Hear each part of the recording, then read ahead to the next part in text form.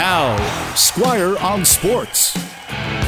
Last night in Portland, the Whitecaps made a comeback that perhaps saved their season. Down 2-0 to the Timbers on the road, they score 3 in the second half to win 3-2. It was remarkable. One thing, you don't often see comebacks in soccer, especially on the road. But this Whitecaps team has been different in the last month or two. Now, some of it started when Mark DeSantos was still the manager, but it's really accelerated when Vanni Sartini took over this team.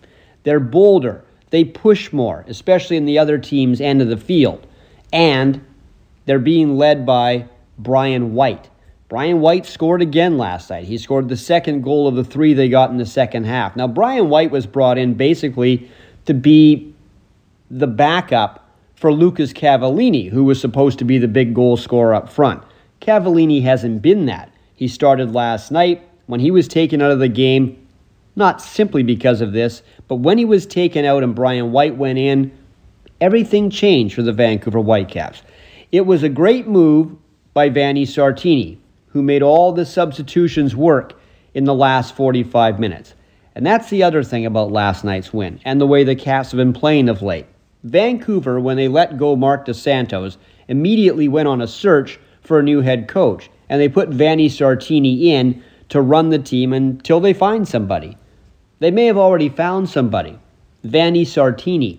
Sartini just wants to be the coach, though. He doesn't want to be a manager who goes around scouting, which Mark DeSantos did, and before him, Carl Robinson.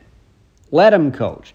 The players like him. The team plays much better. They play looser. They seem to have more fun under Vanni Sartini. He's a great guy PR-wise. People love to hear him talk because Vanni Sartini's always a happy guy who loves the game and loves being in charge of the Vancouver Whitecaps. He'd love to have the job as head coach. I think the Whitecaps are getting the message that they may have the right guy on the sidelines.